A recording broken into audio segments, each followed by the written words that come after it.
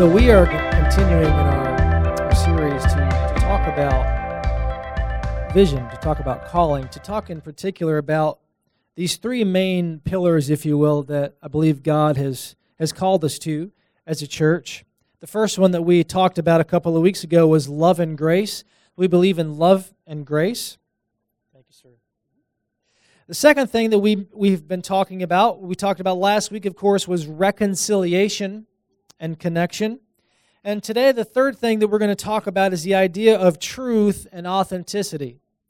These three things, I believe, are kind of, if you were to have some pillars of real-life church, that these are the things that kind of hold us up. These are the things we believe in, that we kind of lean on, if you will. And so today we're going to talk about truth. And the idea that truth and grace work together, we've shared that a good bit because grace and truth just fit for a reason. Grace, for example, we have grace for a reason, okay? It's given for us, if you will, to get up again in order that we can live what is true. Grace is not something where we just continue living a life that's unhealthy and we just continue just to pour out grace and like, oh, well, that's okay. As the video, like, no, that's, I know you think that's a blue balloon. I know you think that's a green balloon. And you can go on believing that for the rest of eternity. Grace is not given for the sake of just grace.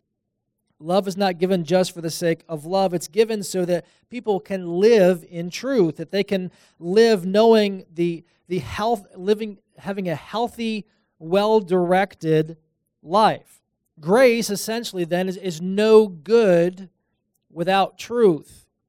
If you don't have truth, you're not heading in the right direction. You're not living life according to reality.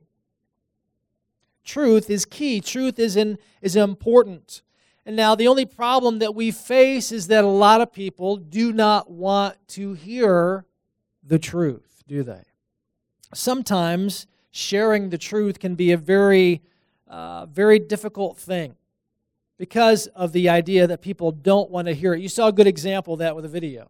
How dare you judge me for saying that the balloon is yellow and it's not red? And, were you raised, my mom told me that this is such and such. And so speaking the truth and sharing the truth with people cannot always be, it's not always an easy thing. You can't spit it out today to do. Let me give you some examples, okay? So you have all been in situations that you really knew you needed to share the truth with someone, but it was difficult. Imagine, if you will, someone who is a close friend of yours.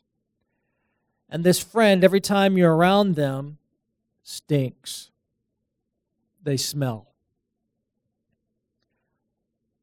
And you love this friend, and you just don't quite know how in the world you're going to approach this because, if you just go up and tell your friend, hey, you stink, first of all, that could be pretty offensive, may not be taken so well.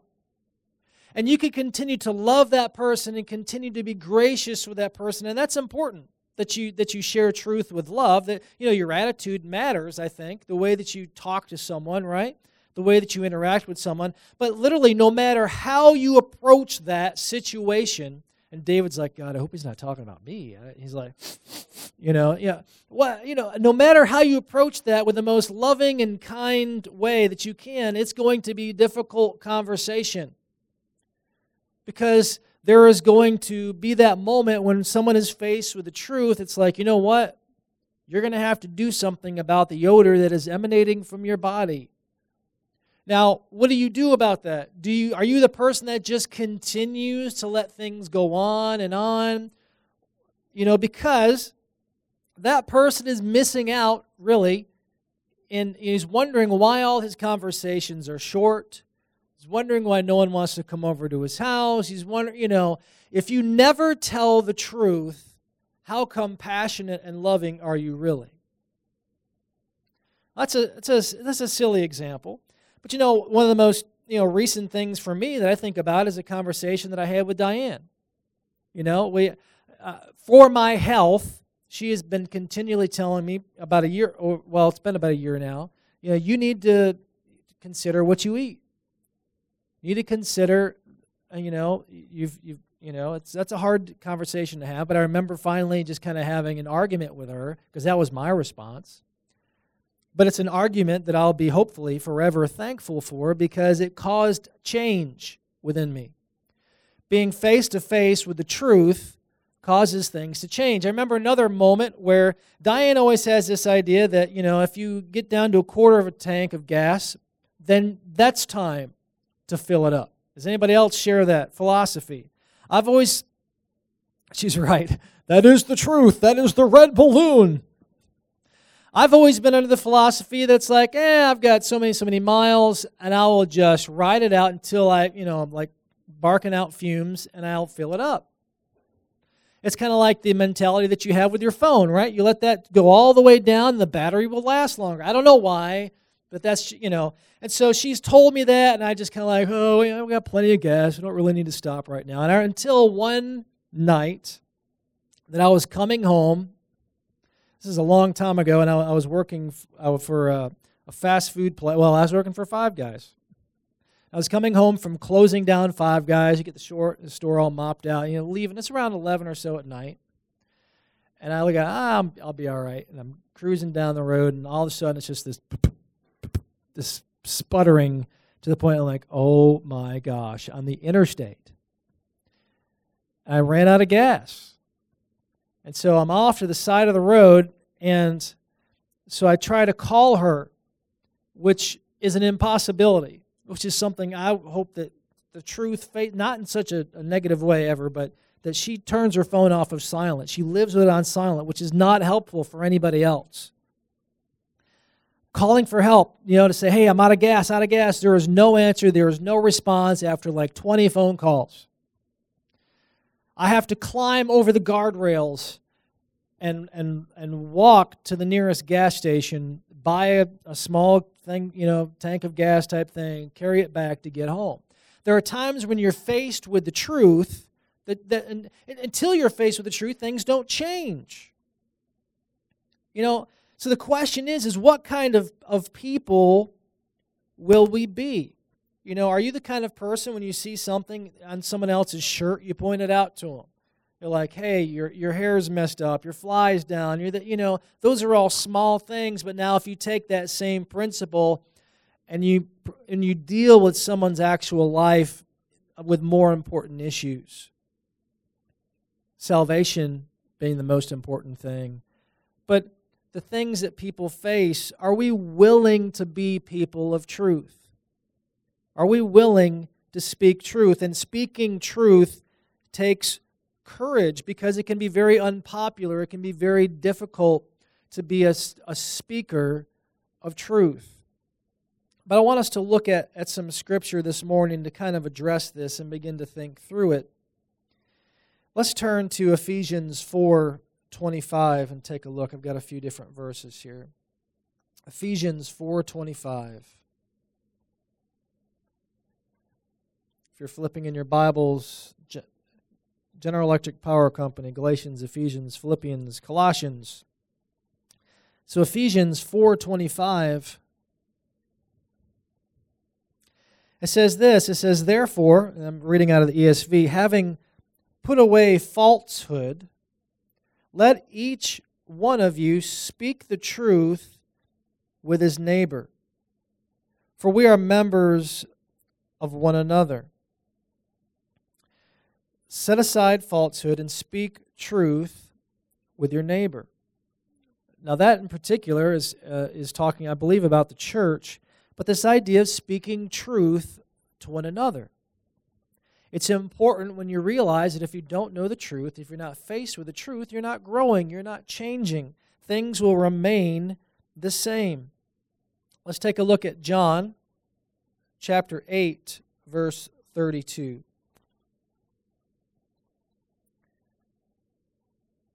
These are some passages that I'm sure you're very familiar with. So in 8:32, this is a very key verse. I'm going to back up actually in 31. It says, "So Jesus said to the Jews who had believed him, 'If you abide in my word, you are truly my disciples.'" In the word we find truth. And he says this in verse 32, and he says, "And you will know," because you've been abiding in my word, "you will know the truth, and the truth will set you free." This abiding means living with. It means taking it in. If you will know the truth, and the truth will set you free. For me, in the simplest of ways, losing weight, taking that in, even though I did not want to hear it and was angry and frustrated about it, caused change. It's caused some major changes in my life that have caused me to really understand a whole bunch of freedom in a lot of ways, and to really live life. Yesterday, I don't know if I've ever done this, maybe except when I was in high school, I ran 6 miles on the beach barefoot in the sand. One of the best experiences I've ever had on the beach, and it was running, which just sounds sick to some of us probably. It's like, ugh, yeah, I'm not a runner. But I am. I loved it, and I enjoyed it. But if we don't take that kind of truth in, it leads down to nothing changes. Things continue to hurt us. Things continue to pull us away. The truth when it comes to whatever aspect of life different aspects of life we face, we need to know the truth to be set free, to really live life the way that God has called us to live it. Again, this living the truth is not about these check boxes that God just made some arbitrary list of ways we should live just so that he could say, yeah, you're not doing this, you are doing this. There's a reason behind it. There's a blueprint, if you will, that says that if you live this kind of life, and we see it laid out from the Old Testament to the New Testament, that you'll be blessed, that you will live a full life. John 10:10 talks about Jesus wanting us to have abundant life, which means that there are people that are sort of living life, and there are people that are really living it. If you want to live life to the full, the best way to do that is to live it according to the way God intended. God is not a cosmic killjoy.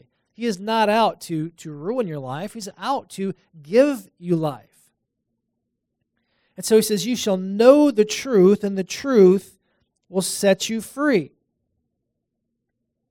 Knowing the truth sets you free, but it's not always a comfortable endeavor. It's not always a comfortable process, is it? Let's look at another verse that speaks of truth. In John 14:6, Jesus is talking here.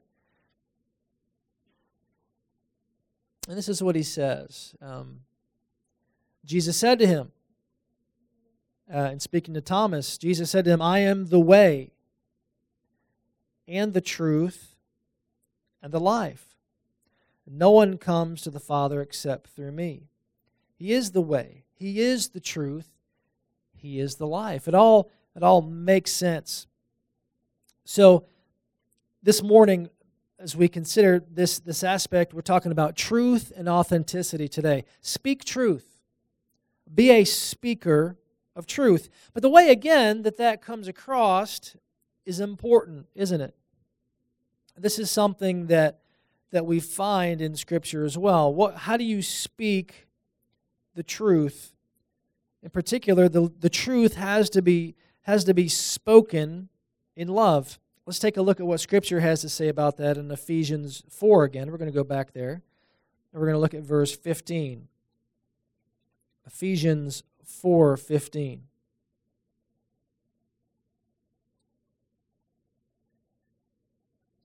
Ephesians 4:15, we've heard this before. It says, rather, speaking the truth in what? In love. Rather, speaking the truth in love, we are to grow up in every way into Him who is the head, into Christ.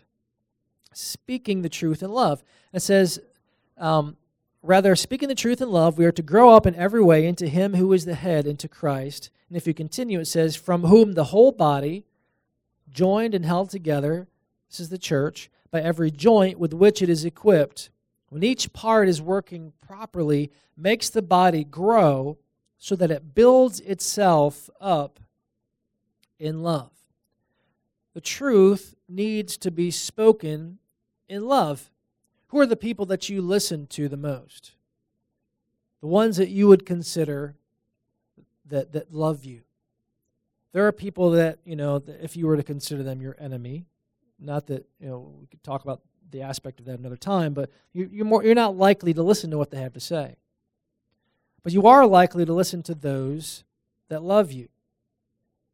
It doesn't mean that it's always an easy conversation. As I mentioned, Diane and I had the argument about me losing weight that time, but I knew that she loved me. I knew that she cared about me. I knew she was telling me something that was difficult to hear, but it was for my own good. It was for my growth. It was for my development. It was for change. It was because she loved me and she wanted me around longer, right? I hope. Yeah.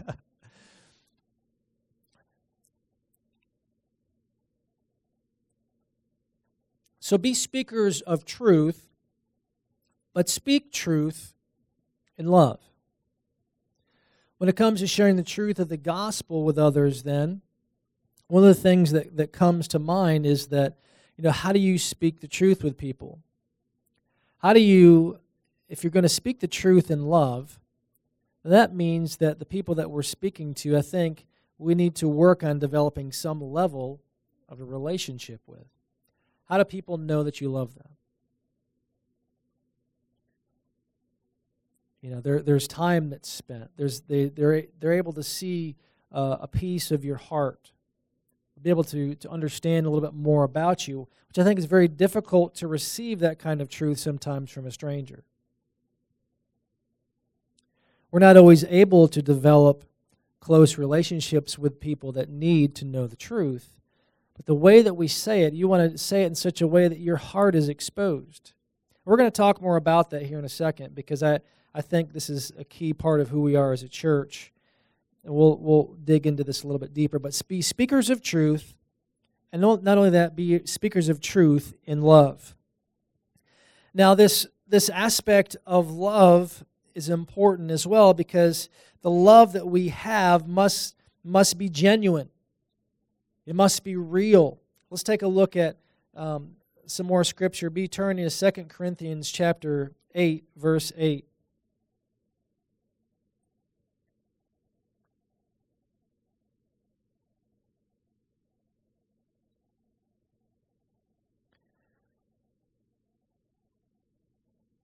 Second Corinthians 8:8 says, I say this not as a command, but to prove by the earnestness of others.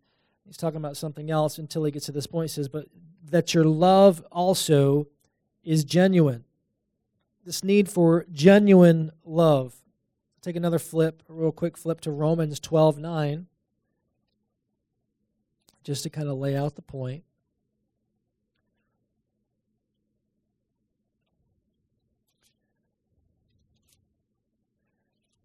Romans 12:9 says this, very simple. Let love be genuine. Abhor what is evil, hold fast to what is good. Love one another with brotherly affection. Outdo one another in showing honor. But at the beginning of that it says simply this, let love be genuine. How do you know if love is real or not? How do you know if it's genuine?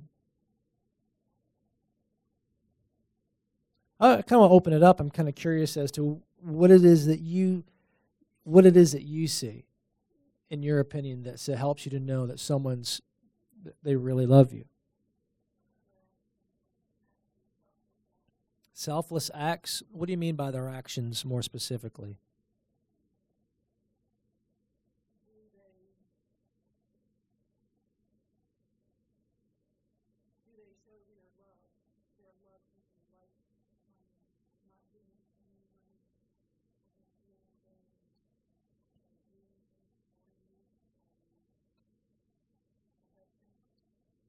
Okay. That's good.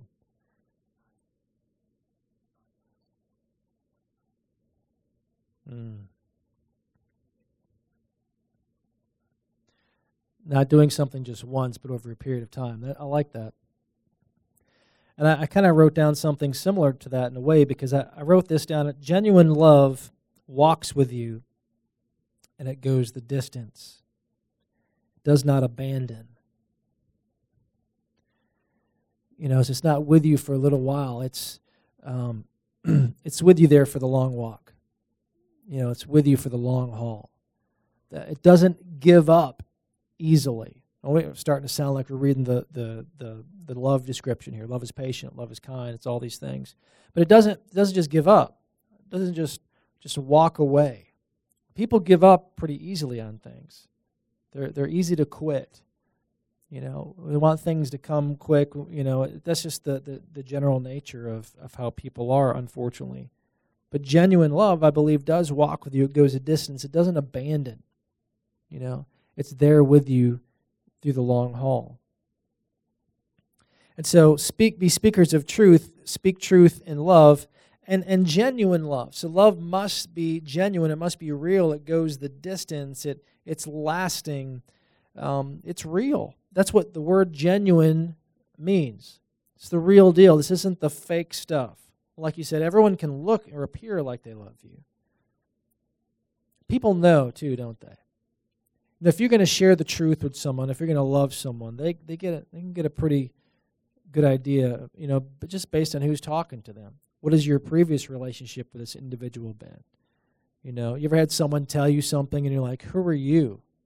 You ever had that response? Who are you to tell me that? It's like, there's absolutely no relationship and you're coming down on me? Who are you to tell me such and such? This is the last part of this that I think is very unique to, I believe, who we are as a church. And that's the aspect we said, this last point is about truth and authenticity. It's about being authentic people, is that we, as believers, as Christians, as a church, must be genuine people.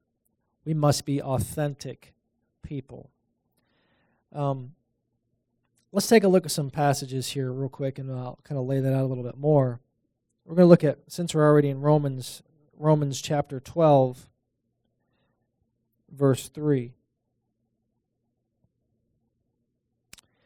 I'll explain this in a moment, but Romans 12:3 says, For by the grace given to me, I say to everyone among you, not to think of himself more highly than he ought to think, but to think with sober judgment, each according to the measure of faith that God has assigned. So this idea of not thinking of yourself more highly than you should think. When you find yourself in church many times, and we've mentioned this, I think, last week, maybe the week before, sometimes it's kind of like Facebook. On Facebook, if we go out to eat, we had breakfast with some of the kids yesterday, and we had this fancy breakfast, and then so we're all kind of taking pictures of each other, and we take about 7 pictures to choose the one. And we're not going to put the one where we're like, we look all goofy. We're going to choose the very best picture, the very best representation of who we are, and put that on Facebook. And church has been a lot like that. Everyone kind of brings the best presentation of themselves, because after all, this is church, And so everyone's just kind of smiley and, smiley, happy people, and everything's great, everything's fine all the time. Even if you've had a crappy weekend, you're like, yeah, it was a little rough, but blah, blah, blah. We always put a nice spin on it. We put the filter, right?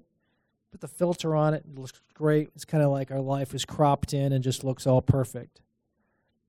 But see, life isn't that way, is it? It isn't a Facebook shot. It isn't, I get to present the best out of 7. A genuine person, a genuine individual, I believe, are people that are open and transparent. They're actually people who have mistakes. They admit that there are mistakes in their life. There are hairs out of place. There's stinky, smelly things. There's stuff that they're real people. Genuine people have flaws. And if you are in a church that you never see flaws, you never see that until you're going to see them eventually. It's going to crack, If you don't see that and people aren't real about that, that's not genuine, right? And so we want to be a genuine people. And so in Romans 12, it says, don't think more highly of yourself than you ought to. In 2 Corinthians, let's take a look at another passage. 2 Corinthians, we'll just start at 2, and then I've got another one in 2 Corinthians. 2 Corinthians 2:17. See what this one is here. Paul is speaking here. He says, "For we are not like so many peddlers of God's word, but as men of sincerity, as commissioned by God in the sight of God, we speak in Christ." And it's like we're trying to be the real deal here. 2 Corinthians 11, let's look at another one, 2 Corinthians 11:30.